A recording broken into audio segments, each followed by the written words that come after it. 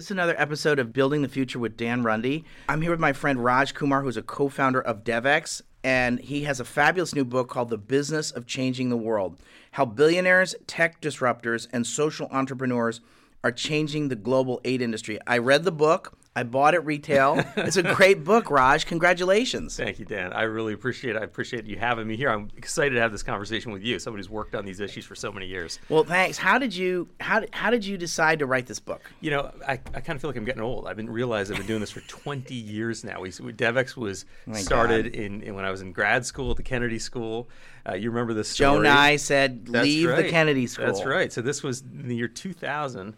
And having spent the last 20 years looking at this sector, I came to the realization that things are actually starting to shift fast right now, right under our noses. And I thought now is the time we ought to talk about what's shifting and what can we do about it so that we can build an aid industry that's fit for purpose. Not just be innocent bystanders sort of watching what happens in this moment of disruption, but actually shape it. And that's what I attempt to argue out and lay out in this book. So tell us about the premise of the book. What are some of the I've got questions for you, but tell me some of the bumper stickers you want people to know about. I mean, the basic thesis is we're very used to talking about industry disruption, right? We think of the news media disrupted by Facebook or, transportation by Uber and Tesla. The aid industry is an industry, first of all. It's totally an industry. And it's being disrupted. And so what does that mean? So essentially my thesis is we're moving from an idea of charity and philanthropy and aid that for millennia has been structured around good intentions. It's about the giver. And we're moving now into an era where we're really thinking about the results. We're thinking about the person receiving the assistance or the support, and they're much more in the driver's seat, their needs, their perspectives. So that is a sea change in the way this industry actually operates. It's not going to happen overnight. It's not entirely there, but we're starting to move in that direction. That's where we're going. Yeah, and so I see three kind of underlying trends that make that happen. A big one is this is an industry you used to work at USAID. I know you've been at the World Bank. This is an industry where a few big development agencies dominated. USAID, World Bank, DFID, right? Yep. And even today, out of the $200 billion aid industry, $140 billion is official aid. So it's still huge. But the diversity of funding sources is exploding.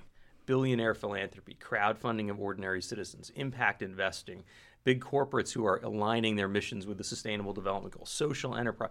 So the industry is becoming competitive, open, dynamic, and that competition is starting to drive change in a way that we haven't seen before. That's one of the big trends. The other big trend is moving away from kind of a project orientation to being much more about retail aid, to focusing on the individuals we're trying to help. And then finally, that we used to be an industry dominated by economists, and we think about resources is kind of the key. We're going to transfer resources to people who need them. Now we're thinking much more about behavioral science, systems thinking, human-centered design. It's much more about that individual poor person as kind of a consumer. And I think that's a huge shift in the way we think and talk about development. So those are the big kind of underlying trends to this big shift from good intentions to a competition for good results. Okay, so how did you end up in the business? Talk a little bit more about how you ended up. You have a really interesting personal story. Talk about that. You opened with this being on a beach in India. Yeah. So how did you end up on a beach in India? Well, I was an unusual kid in that I got to know what global development was. Like I knew the term development even when I was a little kid because I had an aunt and uncle who were development scholars. And when I was a kid, my dad's from India. I got to spend time in India a lot. And they would take me on these visits. They took me to see Amul Dairy in India. So it was what I think is the largest social enterprise in the world today. I got to see when I was 10 years old. So I had an idea for what development is, but I was still really ignorant about how it worked. So like most college kids, I had the passion for doing something in this field, but you don't really learn in school how the aid industry works. And so it wasn't until I was confronted with it as a real industry and started asking a lot of the stupid questions you ask when you don't know that I started to learn, well, this is an industry. This is a business. And this is how government contracting works. This is how foundations give out grants. This is how you get a job. That's kind of the story of how we started DevX. It was the ignorance of not really understanding how the industry worked, coupled with a desire to figure it out and make it simple. A website where you can find jobs, a website where you can find contracts and grants and get news about the industry. That's how we started. So your dad's from India. Your mom's from... She's American, Jewish American from New Jersey. So I would have this, bicultural life where I'd spend, most of the year in the U.S. and I'd get to go to India for a couple of months and hang out with family and friends there. And it opened my eyes to, we used to see poverty and seeing poverty. This is in the 70s and 80s in India is really extreme. It was probably grinding. Well, at the time I was born, it was probably 4 in 10 people on Earth were living in extreme poverty. and in India it was more than half the population. So it was not an uncommon thing to see really dire straits. The kids I used to play soccer with, I was the only one who owned sneakers. Everybody played barefoot in a gravel field. That was just normal. And most kids were not getting a square meal. So I got to see all that as a kid, and you see that and you sort of think, how can we forget about that? It's still 10% of the world living under the extreme poverty line, which itself pretty arbitrary. It's $1.90 a day. It's not like if you're doing $3 a day, you're doing great either, right? But 10% of the planet is living like that, and I think it just doesn't. It's not part of our conversation, right? Here we are in Washington, D.C., lots of debates about inequality, lots of debates about the future of our economy, about tariffs. Is extreme poverty on anyone's lips? Not really, and I think it should be. Talk about your institution, DevEx, because you came up with it at grad school. Yeah. How did you come up with it? And what is DevEx? Well, I wanted to get a job in global development. I talked about having this background and spending some time in India. And I would go around and ask people, how do I get a job? And they'd say, well, you kind of have to know people. Go to Washington, go to cocktail parties.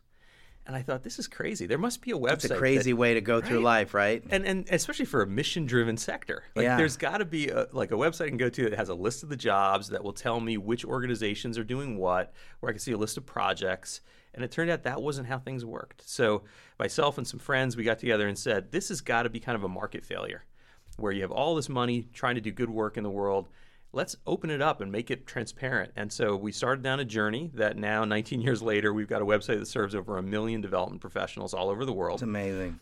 We've got journalists and analysts all over the world, 150 full-time staff. We're publishing content about what's going on in our space. We're analyzing funding trends. We're doing investigative journalism, accountability journalism. It's like an oil and gas journal or a mining journal. Yeah, it's more than that. There's that component of it. There's also a jobs component, and there's a community component of it. You got it. Yeah, so many industries, they took for granted having trade journals or other kind of trade industry journal. websites. Yeah, trade journal. And our industry never had that. So, and I think it's some of how we think about ourselves. Yeah. Don't you? Still, people don't want to say that they work in an aid industry, right? Because we're mission driven. So most people I talk to, they say, well, I'm not an aid industry professional. I'm a development professional who works on health or works on education. And I get that. I really do.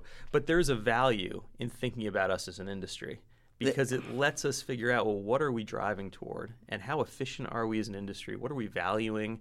So having that lens, I think, adds some value. So DevEx has evolved now into this media platform, and we're journalists and analysts. You're the Bloomberg of development. That's partly the way we like to think of ourselves. I think Bloomberg has done obviously we're a lot smaller. They've done an incredible job in the finance industry and many others now, and really driving efficiency, driving kind of a market dynamic. And we think there needs to be more of a market dynamic in global development. Some of the chapters in here are quite interesting. You talk about a number of innovations in the book.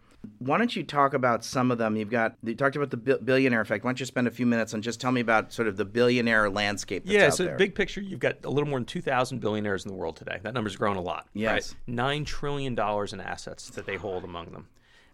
Currently, just about 10%, less than 10%, have signed the Giving Pledge, which says that they'll donate at least half their wealth during their life or upon their death.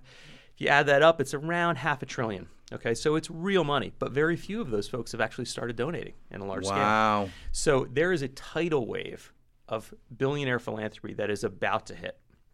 If you look at someone like Mike Bloomberg, he earns about $3 billion a year. That's his income. From like investment income? From his business. And he's committed. He signed a Giving Pledge. He's a big donor. Last year he gave away about $800 million. He will get to the point probably where he's giving away as much as governments. Right, just to live up to his pledge. He's worth $61 billion is the latest figure. Mike Bloomberg's worth $61 billion. Yeah, he is. So you look at sort of the list of the top 10, top 20 richest people in the world. They're at a level of wealth where they can have the full billionaire lifestyle. Yeah, and yet, G5s. And yeah, exactly. And there's no limitation on that, and yet still give away at the scale of governments. And the Gates Foundation is doing $6 billion a year. They're they're likely to go to 10 or 12 billion. I mean, DFID's about $10 billion a year. Yeah, it's exactly. I mean, it's about the size of DFID. Yeah, they're getting to these levels now, right? And this is just the ones we've heard of. I talk about Carrie Tuna and Dustin Moskowitz. That was shocking. That was really interesting to me. I'd never heard of them. Yeah, and yet they're giving away more than the Rockefeller Foundation today, and they're on track to give more than the Ford Foundation, which was the biggest foundation of the last century. And they're a young couple in their 30s. Wild. You're going to see many more people like this among the 200 people who've signed the Giving Pledge, and then among the kind of 1,800 plus who haven't signed it or even started giving.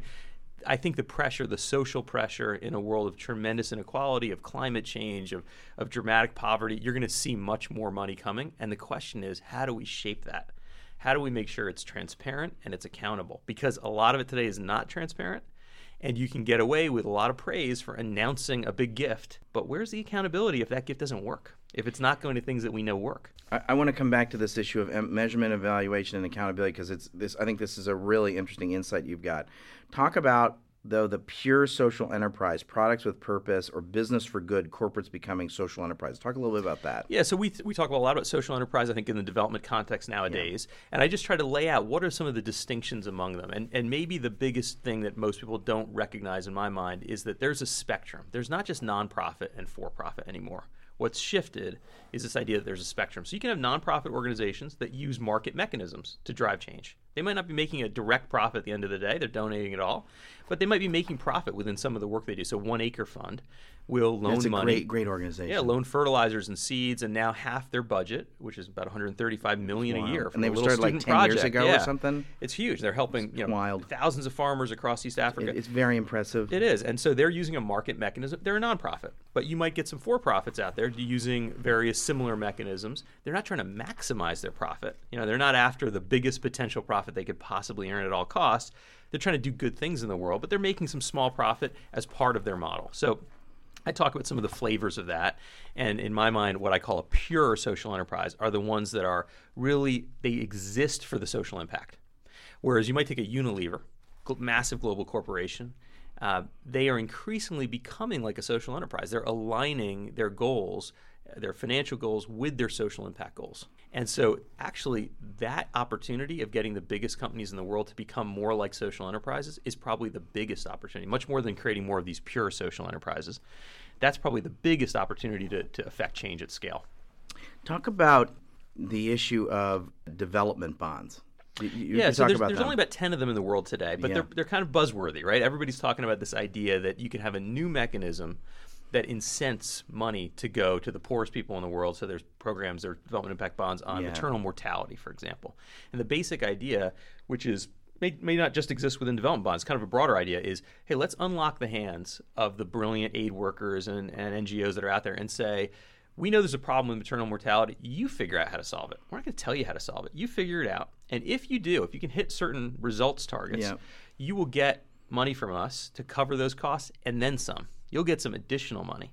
And the benefit of that is they can then take investor dollars to back their efforts.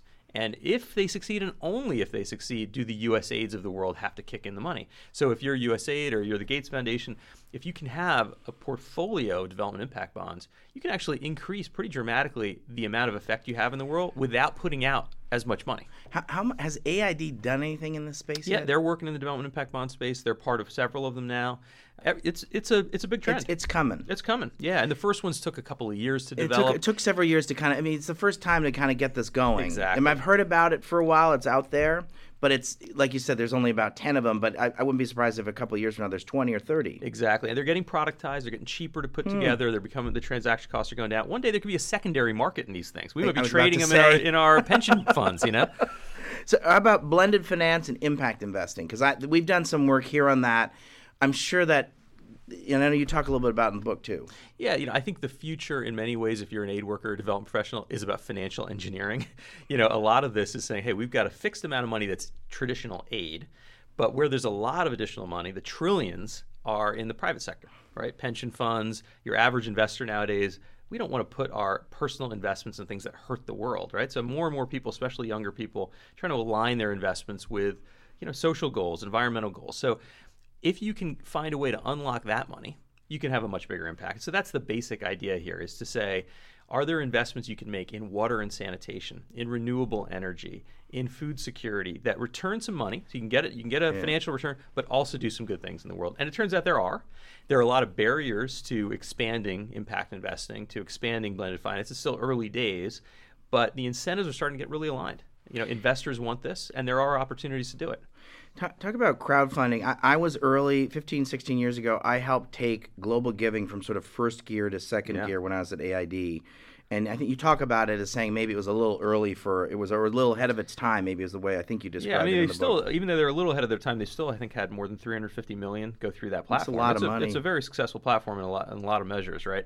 And I think the basic idea here is, can you allow the average individual who's got $25, $100 to directly engage with development outcomes? And I think the answer is yeah. And we see multiple examples. Global Giving is one. Give Directly That was is the other another. one, Give Directly. Yeah, they're over $100 million now has flown directly to the poorest people in the world. These are people earning 50, 60 cents a day. That's their daily consumption. And they're getting, $1,000. Or Kiva. Yeah, Kiva's another one. $25 increments. You can loan money, no interest. They've reached over $1 billion in loans have gone through Kiva. So these are now past the point of kind of pilots. Exactly. It's past the point of pilots. I think And that's a good way to describe crowdfunding in it. general is exploding. So we're likely to see this sector get maybe to the scale of the billionaire giving. It's going to be huge. Let's talk about the measure. Let's come back to the measurement, evaluation, and impact, because that's part of your thesis. Yeah. And I actually do agree with that. I think there's been a lot of money spent. There are now sort of centers of excellence that have been set up to really. There's probably been hundreds of millions or more spent on trying to think that there's been the randomized control tiles. Yeah. Like you talk about randomistas. Yeah. So there's almost like a whole subworld in the, I don't know if it's 10 years, but certainly in the last 15. Yep. Right. There's the folks at Harvard. There's the folks at Yale. There's some other, there's sort of these famous. I actually liked you had a summary of famous economists. Yeah, there's Stefan Durkheim. I kind of took that idea from him and credit him in the book and added my own take on it. But I love this idea that I got from him of going through and kind of looking at each development economist and just saying in short form, what are they really arguing about the world? And I think it's useful, but I do think there's some analysis paralysis that we suffer from in the development sector, and that is, we look at all these economic ideas, these big picture ideas, what is the solution to poverty? And there is no one solution. A lot of this is, how do we operate? What is the operating model of our industry? And I think where we're moving is from an operating model that said, we're going to do a big project. At the end of it, we'll issue a report. We'll have an annual report for our NGO. We're moving from all that to real-time data, to dashboards, to being able to iterate as we go, figure out what's working, what's not, pivot, move. This is standard in business. And it's not the standard yet in our field, but it's getting there. We're starting to see some green shoots. And I think that direction changes the way we work. So forget about the big economic theory. How do we actually operate on a day-to-day basis if you're running a development program? That is starting to really change. One of the things that we're probably going to be doing here over the next couple of years is there's been hundreds of billions of dollars spent on, let's call it, social innovation in developing countries. Is any of it, how do I put this in an appropriate way, applicable in the American context? Yeah, I think so. Yeah, I think probably a big area is going to be financial inclusion, right? Where you see in many countries I travel to, I'm sure you've seen this, people are able to spend money and share money through their mobile phones. Exactly, in a way that's much more advanced than what we can do here in the United States. True. And I have a feeling that as those kinds of innovations advance, we will see applications in the richest countries. And it's probably going to be part of our kind of competitive market here with the financial institutions, the telecom companies, the Googles and Facebooks of the world trying to fight it out over the future of commerce and finance online. I think there's a lot that gets experimented with in some of the lowest resource markets that will later come here. I also wonder if there are things either in, say, Appalachia or in sort of in our poorest parts of this country. Are there things that are in addition to that? I think there's going to be. I think there's potentially others. I don't know exactly what they are. I agree with you about the financial inclusion one. Look at Zipline, right? Their drone delivery system for blood. Yes. First market, Rwanda. Second market, Ghana. Third market, North Carolina. That's great. They started in a country where I love roads are in great Zipline. That's so condition, cool. Hilly country, and they're finding applications in the richest countries in the world. That's awesome. That's really interesting. I think there's going to be a lot. I think we want to look at that as something. So I was reading the book, and I'm waiting for the word China, and it comes, but it was sort of like, okay, come on, man, where's China? And so tell me, how does China fit into this? I think China presents an opportunity and a risk, but maybe in a different way than most people look at it. So for me, the opportunity is we're fighting China on so many fronts today here in the United States. This development is an area we ought to be able to cooperate. This ought to be a place where we can find some common ground. And instead, I think we've taken an adversarial approach. I think that is likely not to work. I think the risk is China continues to be non-transparent about everything that they do. Yeah. And that they kind of decide, because of the conflict in a way, hey, we can do our own thing. And therefore, we can live by different rules, including, spending money on projects that are not going to be sustainable, blowing up the debt burden in countries beyond a point that's sustainable. So I'd like to see an aid industry that brings China in, where we can see more clearly what are they doing. We can partner with them. We can work together, and that might sound utopian, but the alternative is kind of a return to the Cold War. And if you look at development results, a lot of the reasons why the aid critics are right is they're looking at the Cold War period when we were spending aid money for political purposes. I think there's a lot. I think there's a lot of truth to that. I think a couple of things. I think the aid industry has had a golden age since 1990. Yeah, and that I completely agree with you. I think from 1945 until 1990. The rule set was this is being done under great power competition. And so if you need to give money to Mobutu, do it. If you need to give money to Marcos, do it. It's about the ports. It's about the air base. It's about the uranium mine. It's about an ally and prop up the ally as opposed to M&E, random control. What's that? I mean, Right. it was in a lot of ESF. There are different flavors of money in the U.S. system. Economic support funds was sort of walking around money for our friends, and we weren't too interested in what the results were or any of that. I think post the fall of the Berlin Wall, we've had a golden age of development. We've always done development out of enlightened self-interest, but let's say some of the other self-interests have been sort of more further in the background than before. during this golden era. Yes. I think that's changing. I think if I think about the capital increase that the Trump administration supported at the World Bank and I helped them with, or if I think about the BUILD Act, which was about strengthening the DFC, if it was about getting the Exim Bank fixed, if it was about anything that you'd care about around, let's call it the 150 account for people who listen to this stuff, kind of like all the American international engagement in the world, anything that's been sort of pro any of that. I would argue in 80 or 90% of the cases, China has moved them in a constructive way, if I can put it that way. And I think Lindsey Graham said this in a small group. He said, I don't know what winning with China looks like. And so I think it's a little bit to your point about we don't want a shooting war. And I don't necessarily think we've thought through what the full implications of a whole full-on Cold War are going to look like. Right. And so I think that's right. And I know there's been various attempts. We have AID has a person full-time in Beijing to try and do this sort of stuff. They circle the OECD, the DAC. They circle the DAC. Yep. They're observers of the Paris Club. They've become shareholders at the all the real institutions, the Bretton Woods And institutions. they opened up the AIB I was about to say others, they started their own. And I think on the AIB, we basically told all 19 of the G20 said we're on board, and we were obviously number 1 out of 20, which said no, and we waited for 5 years. So the Chinese said, wait a minute, I got this $2 trillion bank account, so I'm going to just take my bat and ball and go somewhere else. And so I'm going to create this AIIB thing where I'm going to have voice and vote, and I'm going to, whereas because I think we went to the old playbook and we said, hey, just guys, we're having a moment, so can you wait 5 years while we sort this out? And the world said no. Our political dysfunction was sort of didn't have a price attached to it. Yeah. We now, I think, are paying a price. I think you're so right. Thinking about price is important because the Cold War era, right, that 45 to 90 period you talked about, where it was all about kind of national security, national self-interest. What were we after when we supported, Marcos or Mobutu? Yeah. It was about votes at the UN. It was about how many people are with us versus how many people are with them. And I think what's different in this moment is the climate is shifting so quickly. We might see mass migration at levels we have never experienced in human history, right? And if that's true, and it seems to be, then those migration numbers are going to affect politics across the Western world. So really this little fight we might want to have with China, it's on the wrong topic because the ground is shifting beneath our feet if we don't get this right. And the countries we're talking about where you have megacities, rapid urbanization, pandemic risk, these are existential crises. This is not about a vote at the UN. This is not about a Cold War between nuclear powers. No. This is about a world that's shifting very, very quickly. And we ought to be looking at the Chinese, all the money they're bringing to bear here, second largest donor in the world today, and say, how do we find some room to cooperate? I wanted to cover a couple of other things.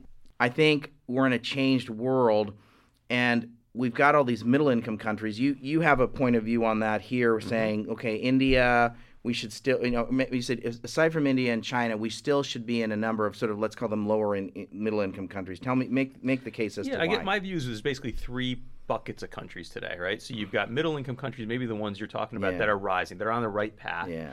Then you've got countries that the vast majority of the people are still poor, in Ethiopia or Rwanda, Yeah. where they might not be fragile, the government is strong, things are working well, they're in the right direction, but it's still really poor. The economic conditions are still very, very low. Yeah. And then you've got this 20 or 25 countries. Broken countries that we're conflict, stuck fragility, with. We're going to be stuck with these countries for 40 Exactly. years. We're going to be in Haiti 30 years from now.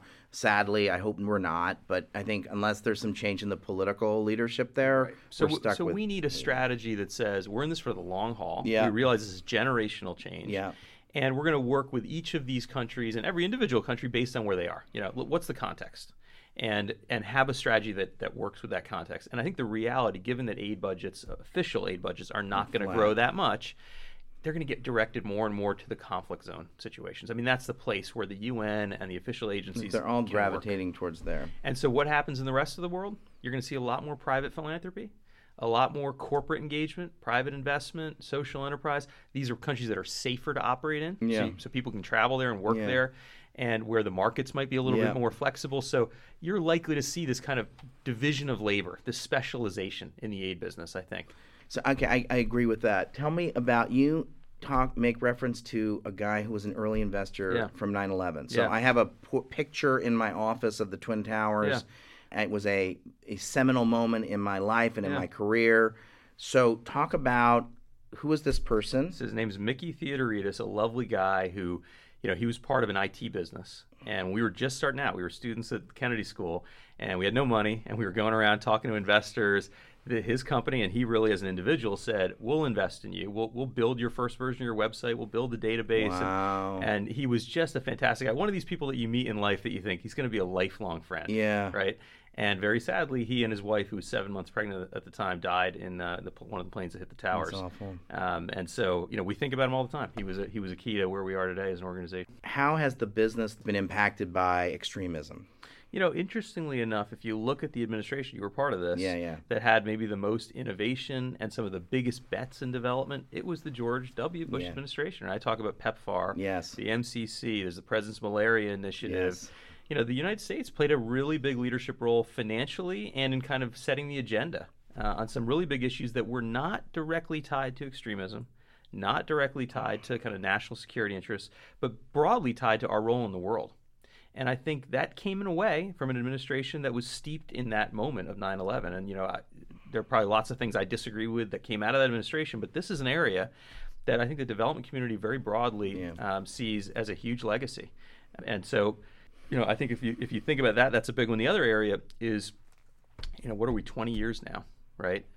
Since 9/11. A long time. Right? We're getting up to that point. And what have we done to ensure that there aren't countries out there that are going to be that next country that's a hotbed for extremism? Not clear that we've done all that much. Right, and so I do think, and this is something Nancy Lindsborg had worked a lot on at the USIP. She's great. Yeah, she is, and I think they're taking this on. And they're basically saying, look, we actually know what to do. We've got a lot of the right ideas. We have a lot of experience. We just need to do it. And so I do think there is a real connection point with the 150 account, with what we do in the development business, to really important issues around our national security. Yeah, good. Okay, well, Raj, thanks a lot. This has been fun. Thank you. Congratulations on the book. We're going to have you, and we're going to do a book event. Dan, you are a fantastic thought leader in the space. So getting your take on this means a lot to me. I really appreciate it. Thanks a lot. Thanks, Raj.